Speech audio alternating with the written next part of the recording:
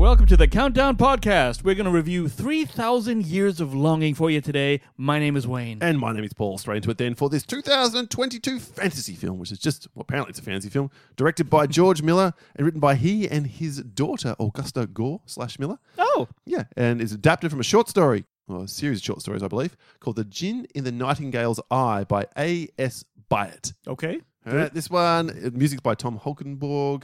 It just came out September 1st in Australia, with big thanks to Sean Collins for the invite to the advanced screening of this one. Loving Sean and Buzz Marketing. Thank you, folks. Thank you very much. The budget, Wayne, as per usual, what do we reckon this one was worth? Locations aren't massive. Stars are. How about 50? Not too bad at all. $60 million. There you go. And 108 minutes long. So far, the box office return, Yeah. 4.8 million only. Huh? Yeah. Really? Yeah, no, it's only just opened in Australia. It's been out for a week or so in the States. Did not do well at the box office, but we'll come back to that in just a moment. Wayne, what is this one about? Okay. 3,000 Years of Longing follows an academic, Tilda Swinton, played by Tilda Swinton. She is enjoying her life, which she has very much together. Her professional life is aces. Her personal life is quiet, but she likes it that way. And while on a business trip to Istanbul, she picks up this beautiful souvenir bottle, gets the bottle back to the hotel, discovers it's occupied by a handsome djinn, D-J-I-N-N, which is some kind of genie. And that's of course Idris Elba. He's desperate to give her everything a heart desires, but Paul, she already has everything a heart desires, so she ain't got shit to wish for. So the two sit down and talk about his 1,000-year lifespan, and that's the movie. 3,000 years. 3,000? Yeah. Hence, 3,000 years of longing. Yeah, that would make more sense. 3,000-year lifespan. That's mostly the movie. Yeah, so there it is. So on day one, this only took 1.4 million and debuted to 3 million from 2,436 theatres in the United States and Canada. On Rotten Tomatoes, this has an average score of 6.5 out of 10, with 71% of 200 critics giving it 3 stars or above. Metacritic has it as 61 out of 100 based on 50 critics.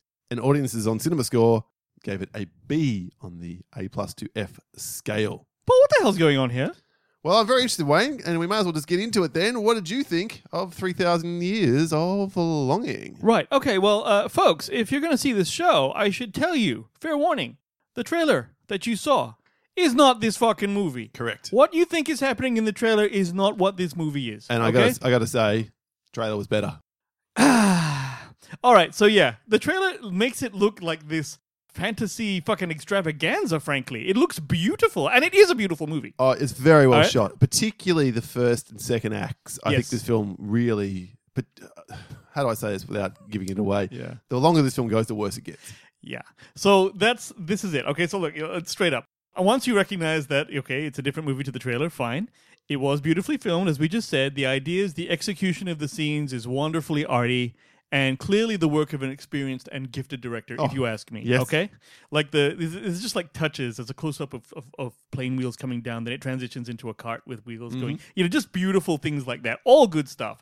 Dynamic flair for fantastic visuals. There were moments in the film where I was like, the enchantment of the plot and the movie and the execution have worn off perhaps a little bit. I was noticing at some stage around the late second act, possibly bored. Yeah, here. that's Right? fair.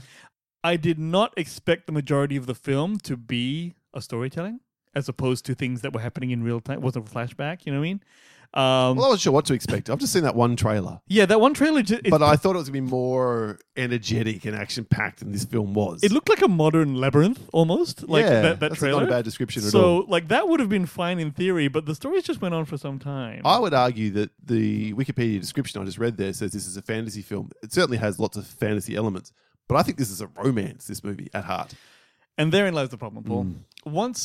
I covered this in the thing, but so, she has no wishes. That's the thing. Yeah, And be careful he has- here. We'll be careful with Yeah, spoilers because you're we right. really will get into it. And I think my Yeah, you're right. biggest We'll get issues to with the that. film we'll have to say for spoilers.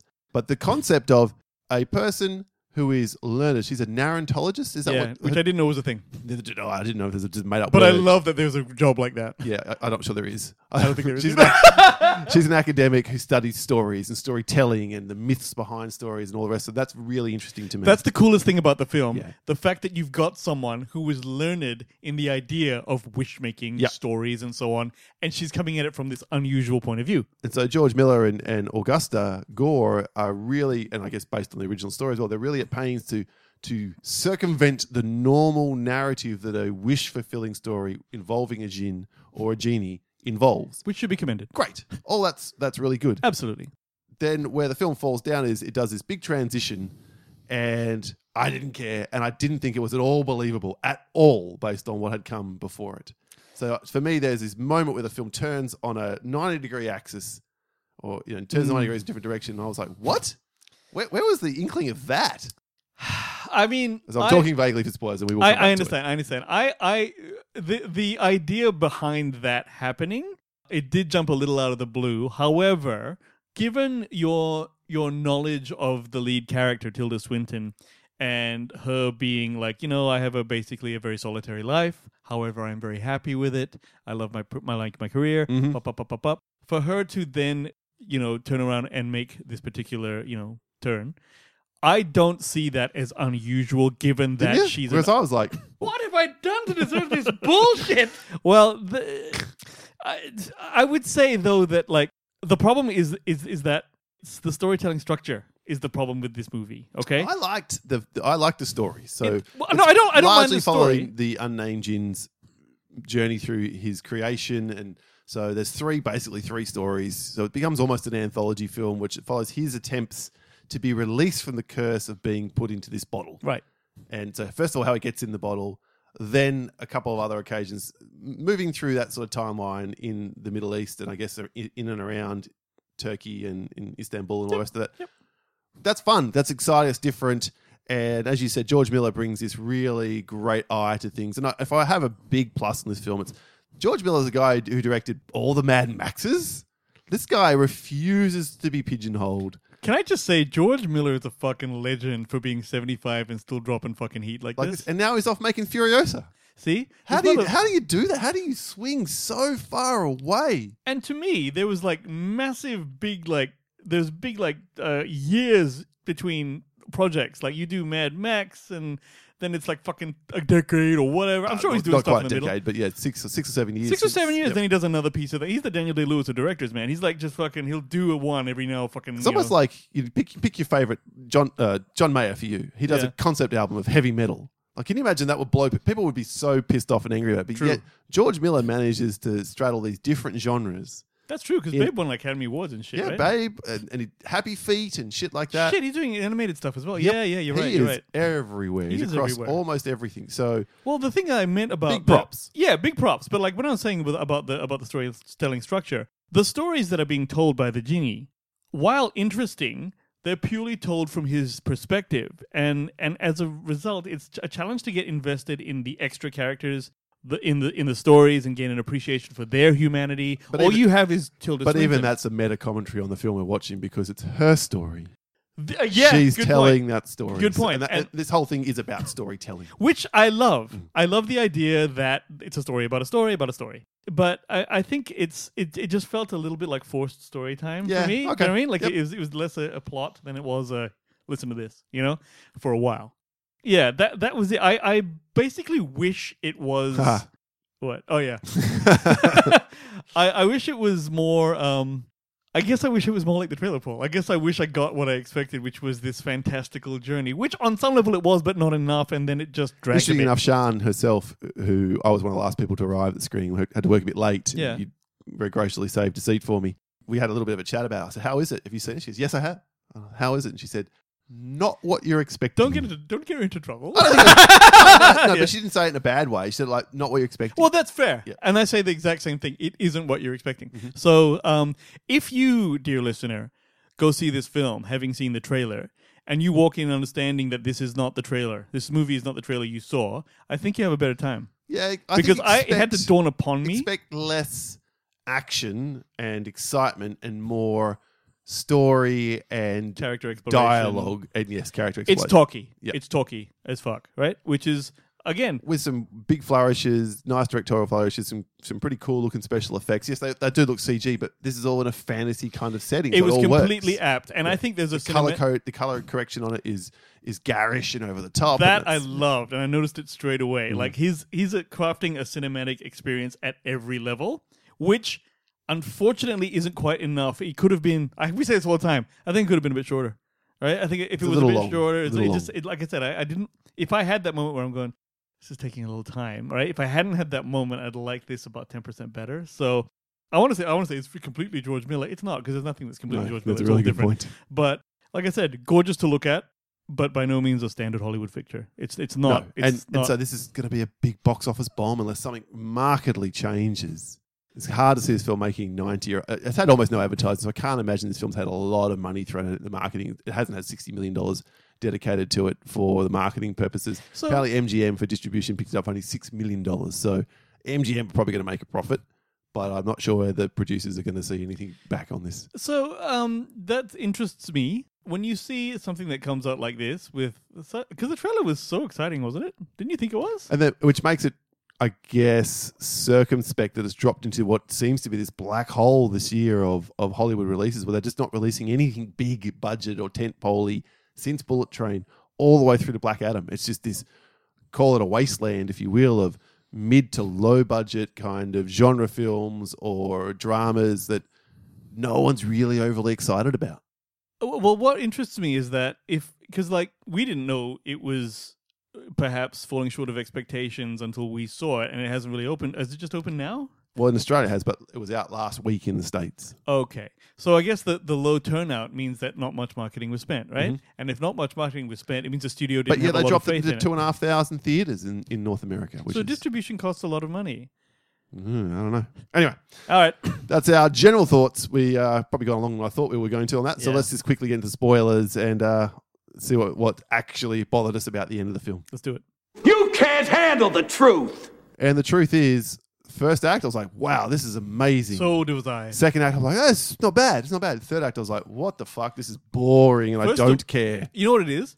As soon as she makes her wish, which is love me. Oh, God. Love And that's me what I'm like- saying. I yeah. think it came out of nowhere. Well, the movie just kind of, it was different after that. It was completely different. Well, it stopped being this fantasy sort of anthology film following the Jinn's ride through creation Yeah. and started being this really awkward romance that never was convincing to me at all. So this is what it is, right? Yeah, I think her saying, I want you to love me like you loved whoever, and this is the thing that I want. And now he's a genie, he's compelled to give her that, even though it's him doing it.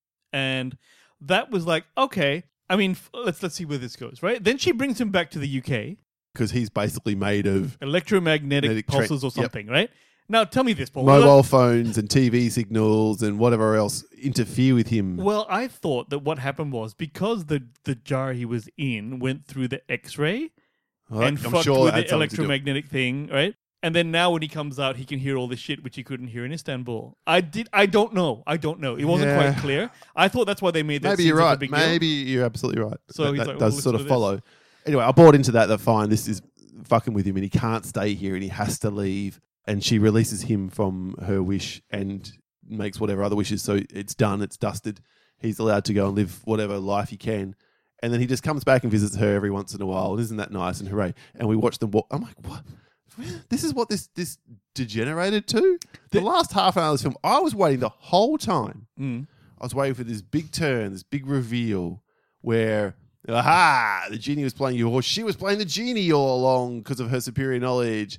And it was all like, That would have been would better have now tied that I everything think about together it. in some way, shape, or form. So the last 5-10 minutes was a bit of a gotcha because I thought the whole point of this film was we are not giving you the beats you expect. Okay, I didn't expect her to suddenly pronounce that I want to be loved, Yeah. but then the film goes on for another 35, 40 minutes. Yeah. This is what, because to me, the second act ended late. It was a long second act, and then the last 35 minutes was the final act, right? Yep.